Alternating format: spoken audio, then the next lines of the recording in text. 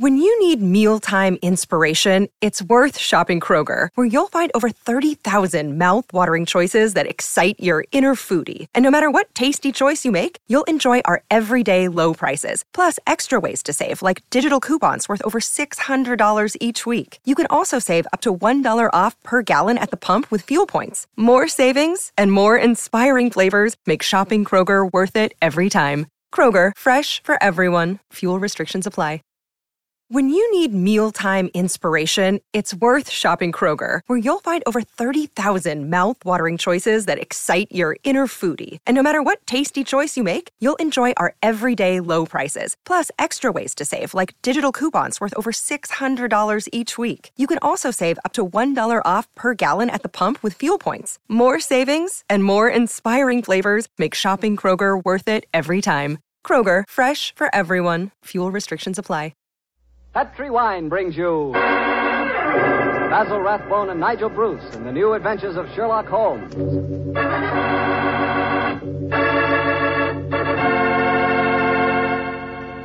The Petri family, the family that took time to bring you good wine, invites you to listen to Dr. Watson tell us another exciting adventure he shared with his old friend, that master detective, Sherlock Holmes. And I want to ask you something. You know, every now and then I've told you about the good old American custom of serving a glass of sherry before dinner, particularly Petri California sherry. And I wonder if you've tried that Petri sherry. Really, a glass of Petri sherry is the best beginning a good meal ever had. Petri sherry is clear, fragrant, and truly delicious. It's a wonderful wine whose flavor is the essence of luscious, sun-ripened grapes. And Petri makes two kinds of sherry wine, a regular sherry and Petri Pale Dry. If you don't know which you prefer, try them both. Don't buy one, buy two. But remember, always buy Petri, because Petri wine is always good wine.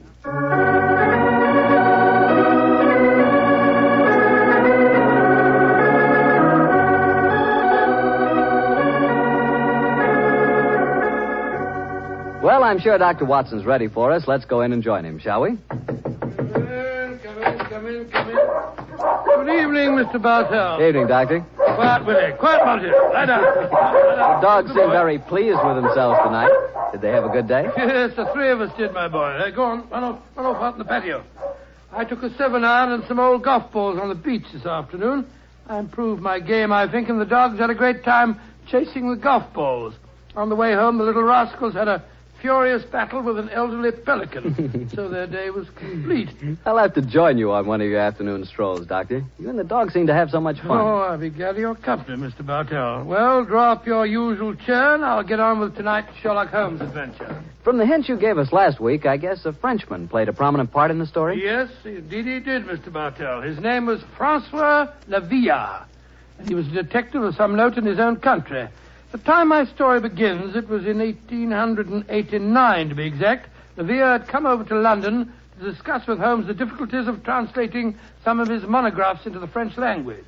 At this particular time, I was in the early days of my marriage, Mr. Bartell, and this fact, combined with a busy practice, meant that I saw very little of my old friend. He must have missed you, Doctor. Oh, he did. Well, of course, he'd never admit the fact, but to get on with my story. One cloudless June afternoon, I found myself in the neighborhood of Baker Street, and I couldn't resist paying a visit to Holmes. Mrs. Hudson was out, but having retained my old latchkey, I let myself in and mounted the familiar stairs. It gave me a strange feeling as I raised my hand to knock on what once had been my own living room door. Come in.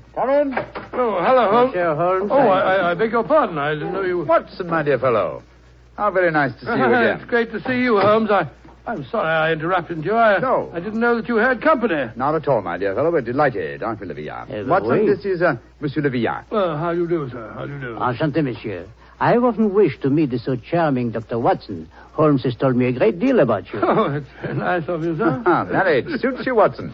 You look splendid, old fellow. Gained a little weight, haven't you? Yes, a few pounds, I mean. Here it comes. You sit down, won't you? You sure that I'm not interrupting you in some important discussion? Oh, no. Oh, no, mon cher docteur. We were having a good-natured argument on the relative abilities of the French criminal compared to the English. Oh, interesting. You must lend me your Interesting support, idea. Watson. Monsieur Levilla is convinced that the English criminal is a very dull dog indeed. Well, we've met some far from dull ones in our time. I assure you, Monsieur Levilla. Ah, the exceptions rather than the rule, I fear, mon cher docteur. You're stubborn, aren't you, Levilla? Believe me, my dear friend, that I will yield to no one in my admiration of your knowledge and skill. That is why I wish I could persuade you to practice in Paris. Ah, there you would find opponents really worthy of your steel. What can happen to interest you in this land of grey frogs, boiled potatoes, and pots of tea? Gracious me for my soul, sir, you're not very flattering. Oh, don't be so insular, What's the Watson. tea? Oh, I meant no offense, my friend. Well, you say that the English criminal is dull. Well, perhaps if you were to read a published story of mine called A Study in Scarlet, you'd think differently. It tells of a very exciting adventure that Holmes and I had. I have read it, my friend. Oh, you have? An extremely gripping story, but surely you will admit that the crime was essentially of American origin. He's right, Watson. He's perfectly right, dear me. What can I do to vindicate the dishonor of the London criminal? Let me see. Oh, yes, of course. A copy of today's Times. That's fine. I shall introduce you to a section known as the agony column. Where is it now? Oh, yes, here we are. This should convince you of the color and variety of English life. The agony column? Mm-hmm. It sounds most painful. What is it, pray? A personal column is liable to contain anything from a lover's frantic appeal to his lady love to a ransom note. In my profession, I've frequently found it an invaluable medium for contacting the underworld. Yes, now, here we are. Here's something. Dear me. Oh, dear, no. Today's column seems rather uninspired, I'm afraid. May I examine it? Of course, here you are. Merci. If the lady who helped my little boy across the road at the corner of Threadwell Street and High Auburn last Wednesday at 4 will get in touch with Box 845, she will learn of something to her advantage. We can be more colorful than that in Paris, my friend. Yes, I think we can do better than that, too. Yeah, look at this, will you? Oh, the printer must have been half asleep when he set up the type for this advertisement. Will any gentleman interested in discussing cryptography and cipher writing please communicate with Box XQL 696, The Times? Oh, I fail to find this message any more stirring than the preceding one. You notice the execrable printing, don't you? Indeed, I do. It is all mixed up. The first word, will, starts with a capital W and a capital I. The second word, any, starts with a small a, and then has a capital N and Y. It is a shocking example of typography. And when it occurs in a paper noted for its excellence in typesetting, one realizes that this is no mistake. What do you mean, huh? This is undoubtedly a code message. Come now, my friend. I defy even you to make a mystery out of a printer's negligence. I accept your challenge, my dear Levilla. If you recall, the Baconian bilateral cipher depends upon the use of two sizes of type. If we group the letters in units of 5, the arrangements of small and capital letters within the group should give us the message. Now, let's see. 2 capitals followed by 3 small gives us the letter H. Then 2 capitals, 1 small, 2 more. That gives us E, H. I still think you are trying to make an adventure out of a mere printing accident. No mere printing accident could so readily fall into one of the great traditional ciphers. Now, let's see. This message reads H-E-L, help, Q, too small, Q-U-I, quilter, help, quilter, L, too small and large, elms, help, quilter, elms, there it is, yes, penge, help, quilter, elms, penge. Help, quilter, elms, penge. What does that mean? Presumably that a man named Quilter, who lives at a house called the Elms in the village of Penge, needs help. Ah, I see it now. A helpless victim held prisoner. He smuggles out this message as a harmless personnel, with strict instructions that it be printed on this art form. He knows that the amateurs of cryptography, to whom it is addressed, will decipher this call for help. Et voilà. Monsieur Villa, you seem ready to grant that adventure can exist in London, after all. The advantage, my dear Watson, of a more mercurial temperament than we Englishmen possess. Well, Levilla, what about it? Shall we set off for Penge and rescue the ingenious Mr. Quilter from whatever dire fate awaits him in the elms? I'm all impatience. Splendid. Watson, I suppose you're too busy to join us. Too busy? Well, I'm in your practice. I'm sure that you have patients to attend to. Yes, of course. Yes. As a matter of fact, I have 2 further visits to make today. One to a peppery old miser who has gout, and the other to a wealthy society woman who has acute attack of hypochondria, as they call it. To blazes with them to hell with both of them. I'm coming with you, Holmes, if you want me. Bravo, Watson. Then grab your hat and coat. The game's afoot.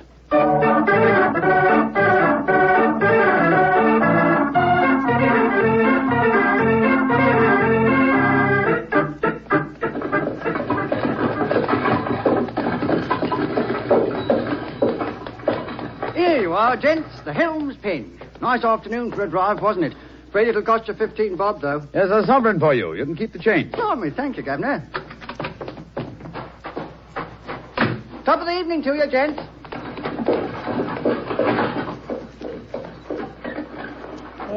So this is the Elms, eh? Quite a bit of land for such a modest neighborhood. To call it the Elms seems remarkably inappropriate.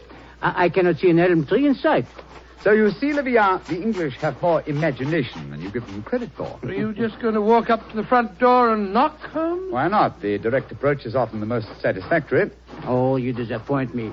I had hoped that perhaps you would adopt one of the disguises in which you are so adept, I am told. Well, since it's unlikely that these people know me by sight, that's hardly necessary, is it? However, I trust that this little problem may reward you with some colorful highlights before we're through. Oh. Great Scott. Revolver shots. They came from the house. We are too late. Monsieur Quilter has been murdered. No, I think not. You will observe that the next-door neighbor to the Elms was mowing his front lawn as we drove up. He is still engaged in the same occupation. Obviously, revolver shots attract little attention in this vicinity. Mon Dieu, you mean that violence and sudden death are so common that they do not attract even the passing interest? No, Villa. Even the British are not as phlegmatic as that. Then what is the answer to those shots, Holmes? Some member of this household is addicted to pistol practice. The fact that a shooting target is nailed to the back of that fence over there would further support the theory. Well, that's rather ominous, in my opinion.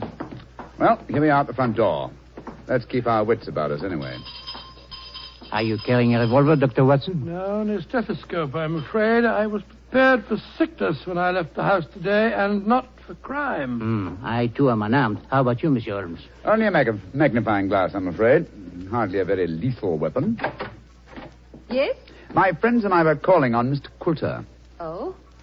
Who are you? My name is Sherlock Holmes, and these are my friends, Dr. Watson and Monsieur Leviat. How do you do, madam? How do you do? Is Mr. Quilter expecting I don't know. We read his advertisement in the agony column of the Times today and came down here at once. Are you a relation of his? I'm his niece. Oh. My name is Doris Faversham. Come in, won't you? Miss Faversham, I suppose it is. Yes, Doctor. It's Miss Faversham. We heard 3 revolver shots as we were walking up the driveway. They gave us quite a start. Yes, mademoiselle. We were afraid that we might have arrived at the time of tragedy. Yes, indeed. Tragedy? Oh, my hobby is revolver shooting. I was doing some target practice in the back garden as you arrived. Revolver shooting, Miss Faversham. How very interesting. I flatter myself that I'm something of a marksman myself. Oh, really? Mm-hmm. Well, perhaps we can have a match. Won't you sit down? Your challenge intrigues me, Miss Faversham, but before I accept it, I should like to see Mr. Quilter. Well, Uncle George is paralyzed, you know. Oh, Spends all his time in a wheelchair. I'm not at all sure he'll see you. Well, at least you can ask him, can't you, Miss Faversham? It is his custom at this time of the day to take a little nap. Perhaps tomorrow... Doris! He's still awake. Who's it? Yes, Uncle. Some men have come to see you, Uncle. Well, bring him in. Follow me, gentlemen.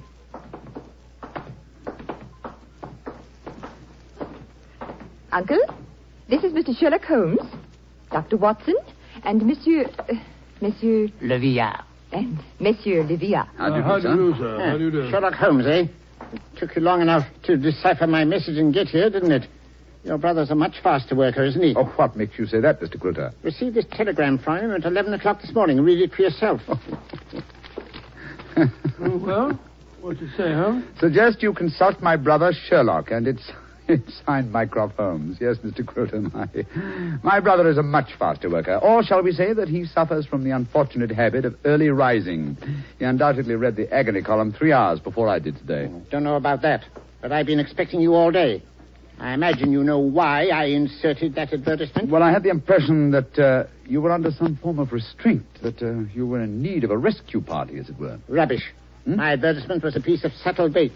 The only person that could decipher the message would obviously be someone who knew the Baconian cipher. Very logical deduction, Mr. Quilter. You see, I'm convinced, as any sensible man should be, that the so-called Shakespearean plays were written by Sir Francis Bacon. Oh, I see. But I felt that it needed a clever man to prove the fact. Mm-hmm. I was sure that anyone who was able to decipher my message was the man I needed. And what will it take, Mr. Holmes, to do the job? I'm a rich man. Name your fee. You mean to say that you inveigled Mr. Holmes down here just to do some research on the origin of Shakespeare's work? Oh, you needn't look so shocked, Dr. Watson. My uncle has offered to pay him a handsome fee. Well, what do you say, Mr. Sherlock Holmes? It's an interesting subject for research. I'll concede that Ignatius Donnelly and others have proved almost beyond doubt that William Shakespeare of Stratford-on-Avon did not write the plays, but I greatly doubt that Lord Bacon did. I may devote my leisure and later years to some investigation on the subject, but in the meanwhile, Mr. Quilter, I'm afraid I'm much too busy to undertake such an assignment. Please yourself. Show the gentleman out, Doris. Goodbye, sir. Good day, sir. Too bad you had this long drive down here for nothing, Yes, gentlemen. I'm afraid I quite agree on it. It would seem to me that your uncle has a distinct talent for practical joking, mademoiselle. Uncle? Oh, Uncle never made a joke in his life. Mr. Holmes, now that you're here, perhaps you'd like to indulge in a little shooting match. Thank you, Miss Faversham, but as I told your uncle, I'm a busy man. Good evening to you. Goodbye, gentlemen. Goodbye. Holmes, old fellow, you're losing your touch. You'd never made a blunder like this if I'd still been with you. It is comforting for an aspiring detective like myself to know that the great Sherlock Holmes is fallible. Yes, indeed. Then am I to assume that I must continue the case alone? What do you mean, continue the case? There isn't one. Quilter's in no danger. He's in desperate danger. What? I'm only afraid I may be too late to save him. But we have just spoken to the man. Oh, no. Did neither of you notice the traces of fresh loam on the boots of that supposedly paralyzed man? Gentlemen, I fear the agony column has led us to murder.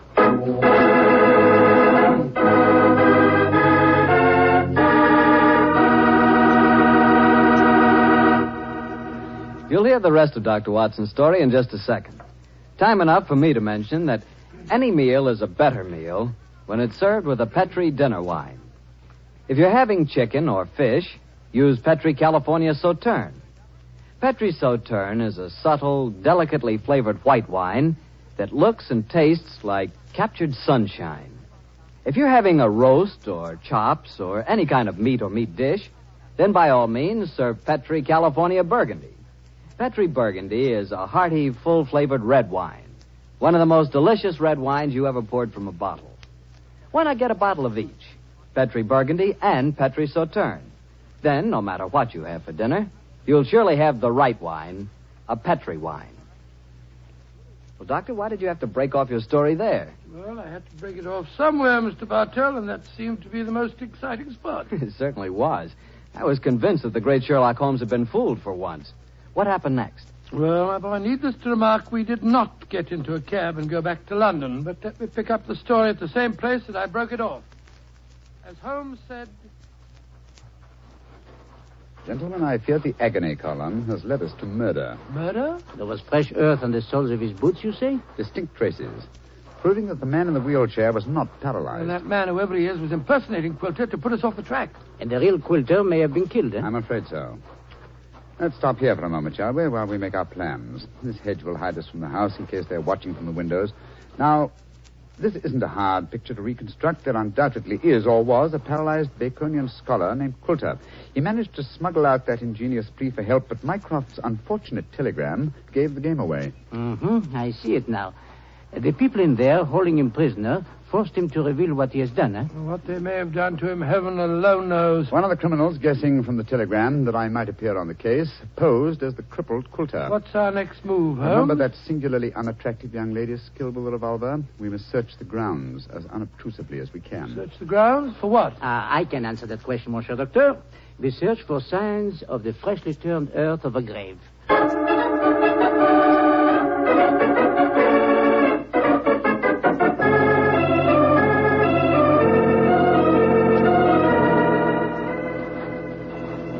We didn't find any traces of the poor devil's corpse, thank heaven. No. A great disappointment. Dear me, you're very bloodthirsty, Olivia. Hello. Look at the old fellow trimming the hedge over there. Must be the gardener. Let's have a chat with him, shall we? May be able to give us some information.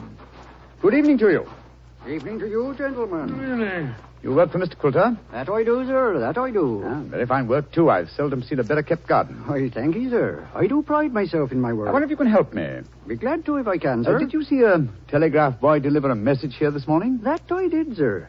The boy came here about 10 o'clock this morning. I was a clipping the front edge at the time. And you've been working here ever since? Yes, sir. Brought my lunch with me today and ate it in the garden. Has anyone entered or left the house since that telegram was delivered? No, sir. No one except yourself. I see. I suppose you occasionally run errands for Mr. Coulter? Not much these days, sir. The poor old gentleman keeps his chair in the house pretty much all the time, sir. I did run a message for him yesterday, though. Oh, you did? Where to? Well, sir, I was pruning the rose bushes under his study windows when the window opens and his hand comes out with a message. He told me to take it to the village office of the Times and to tell him to print it just the way it was. He looked kind of worried when he gave me the message, and he whispered to me, just as if he was afraid in his own house. I'm much obliged to you. Here's 5 shillings for your trouble. Oh, thank you, sir. Much obliged to you, I'm sure. Good evening. Good evening to you, gentlemen. Oh, so that's how the message was smuggled out. And no one has come to the house or left it since that telegram was delivered. For Coulter or his body must still be inside that house. We are going to search the house? Yes, we are. But we're not armed, and they certainly are. They probably won't even let us in. Yes, they will. We have an infallible key to entry, a woman's vanity. Come on.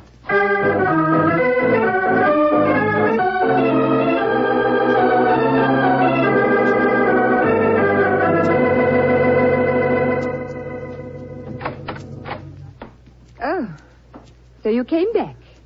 I thought you wouldn't be able to resist my challenge to a pistol match, Mr. Holmes. Exactly, Miss Faversham. We had difficulty in finding a cab and decided to take a train back to London. It was an hour's wait, so I thought I'd accept your challenge. Good. Come in. We'll go into the back garden. Thank you. Don't talk loudly. I think Uncle's asleep in the next room. Don't bring anybody in here, Doris. I want to see. All right, Uncle. This way, gentlemen. If your uncle wants to sleep, seems a funny sort of alibi. Oh, well, he's used to that, Doctor.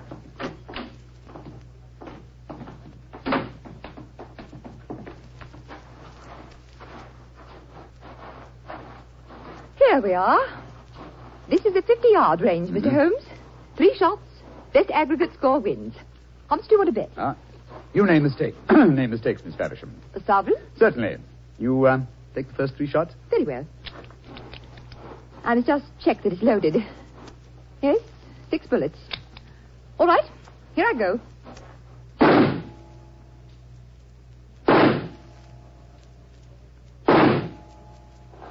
Bravo, Miss Faversham. Splendid. Bullseye and 2 winners. I can do better. Your turn, Mr. Holmes. Doris, who are these men? Friends of mine. I'll introduce you in a minute, Geoffrey. We're in the middle of a match at the moment. Your turn, Mr. Holmes. The revolver, please. Here you are. Thank you. You're sure you know how to handle a revolver? Oh, quite sure, thanks. Then why are you pointing it at me? Because I want you to raise your hands above your head. You too, whatever your name is. Doris, who are these men? Put up your hands. I shan't hesitate to shoot, I assure you. Come on. That's it. What in heaven's name do you think you're up to? Finding out what became of the real Mr. Quilter. Search the man, Watson. Right you are, Holmes. VR, go into the house, will you, and search it. Yes, but of course. Hello, this man had a revolver on his hip. Keep him covered with it. Here, stand still, you. Now, sir, who are you? From your resemblance to the man in the wheelchair that we saw earlier, I should say that you're a member of the same family. We're both relatives of Mr. Quilter. That's right. My name's Davies. I'm from the Australian branch of the family. Relatives, yes. And doubtless you stood to inherit his estate in the event of Quilter's death. You moved in on this defenseless old man, terrorized him, lived off him, and finally found it necessary to destroy him. You're talking absolute rubbish. You're telling the truth and you know it. I can tell by your expressions. Move back into the house, both of you. Come on. And keep your hands raised. All right, that's it. Come on. Lead the way into the study. The man posing as Mr. Coulter is still there. We heard him call out as we came in. Yes, we might as well confront the 3 of them together. Yes, he's still seated in the chair. He seems to be asleep. Leah! Did you find anything? Not a trace of the missing men, Monsieur Holmes. Davis, what did you do with Mr. Coulter? I didn't do anything with him. Of course not. He's sitting there in that chair. It's no good lying to us. We know that man's an imposter. This is a fantastic situation. Nobody has left this house since the telegram arrived, and nobody has come to it, yet Mr. Quilter has vanished. Good Lord, how can he sleep through all this talk? You'd think he'd been drugged. Lavinia! We're idiots. You are unquestionably the most promising detective in France, and some people have been kind enough to grant me a similar status in England, and yet my old friend Watson has just solved the case. Nothing. Just too happy to... What? Solved it? Well, how? Listen to the breathing of that man in the chair. What? He's been drugged. There sits the real Mr. Quilter, the persecuted victim who sent a cipher message for help. The man we spoke to earlier. Was you, Mr. Davies, impersonating Quilter. After you'd received us, you took off your disguise, adopted an Australian accent, and then hid your drug victim by placing him in his own wheelchair, knowing that would be the last place we'd look for him. And they would have kept him here until we had gone and then murdered him. What a devilish plot. Well, what have you got to say for yourselves? It was Jeffrey's idea, not mine. I didn't have anything to do with it. That's a dirty lie. You were in this as much as I am. Oh, this is splendid, simply splendid. Please continue the argument. It'll make interesting evidence in court. You can't take us into court. Of course you can't. What's the charge? Quilter's still alive, isn't he? When Mr. Quilter revives under Dr. Watson's ministrations, you will be charged, I have no doubt, with attempted murder, abduction, sequestration, duress, and probably several other counts. Monsieur Villard, if you will find us a cab, we'll take these miscreants to Scotland Yard. Our work is done.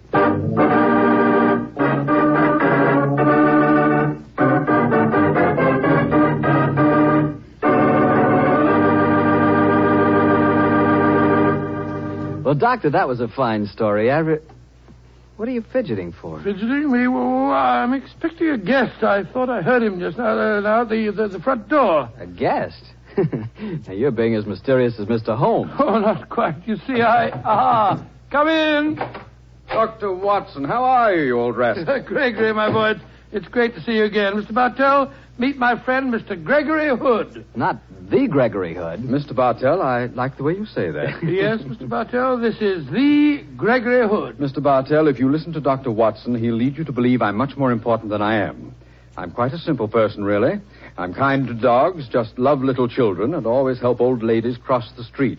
I also know how to make a fire by rubbing two sticks together. Yes, and unlike my old friend Holmes, you pretend to know very little about criminals and crime, and yet you're one of America's outstanding criminologists. So I've heard. A hobby, Mr. Bartell, a hobby.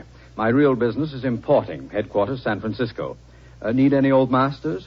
Perhaps I can sell you a nice piece of jade, or would you rather have a bit of old Balinese sculpture? No, wait a minute. This is all a little too fast for me. Yes, you learn that Gregory is a little too fast for everybody. But, Mr. Bartell, I'm sure you'll get to know Mr. Hood a good deal better. You see, as I've told you, I've always wanted to take a trip back to England, and now I have a chance to do so. But, Doctor, won't I see you again? What about our story? Oh, I shall be back in the fall, but meanwhile, I've asked Mr. Gregory Hood to get together with you at this time every week and tell you some of his experiences. Which, of course, makes me feel very important. Mr. Hood, as you know, has been involved in many famous cases dealing in crime. His importing business and his hobby criminology are a strange combination. I learned that he keeps a diary of these cases, and it's a fascinating book. The Case Book of Gregory Hood. The Case Book of Gregory Hood. Sounds intriguing. Intriguing? Huh.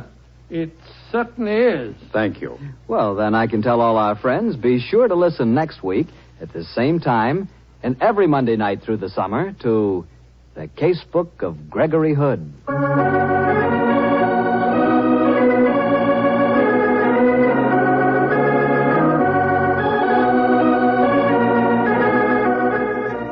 Tonight's Sherlock Holmes adventure was written by Dennis Green and Anthony Boucher and was suggested by an incident in Sir Arthur Conan Doyle's story, The Sign of Four. Music is by Dean Fossler. Mr. Rathbone appears through the courtesy of Metro-Goldwyn-Mayer, and Mr. Bruce through the courtesy of Universal Pictures, where they are now starring in the Sherlock Holmes series.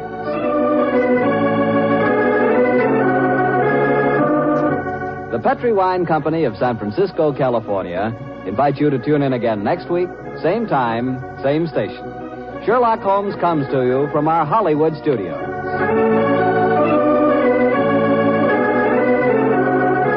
This is Harry Bartell saying goodnight for the Petri family. This is the Mutual Broadcasting System. Save big on your Memorial Day barbecue, all in the Kroger app. Get 3-pound rolls of juicy 80% lean ground beef for $3.49 a pound with a digital coupon. Then get select varieties of flavorful Powerade, Body Armor Super Drink, or Arizona tea for 77 cents each, all with your card. Shop these deals at your local Kroger today, or tap the screen now to download the Kroger app to save big today. Kroger, fresh for everyone.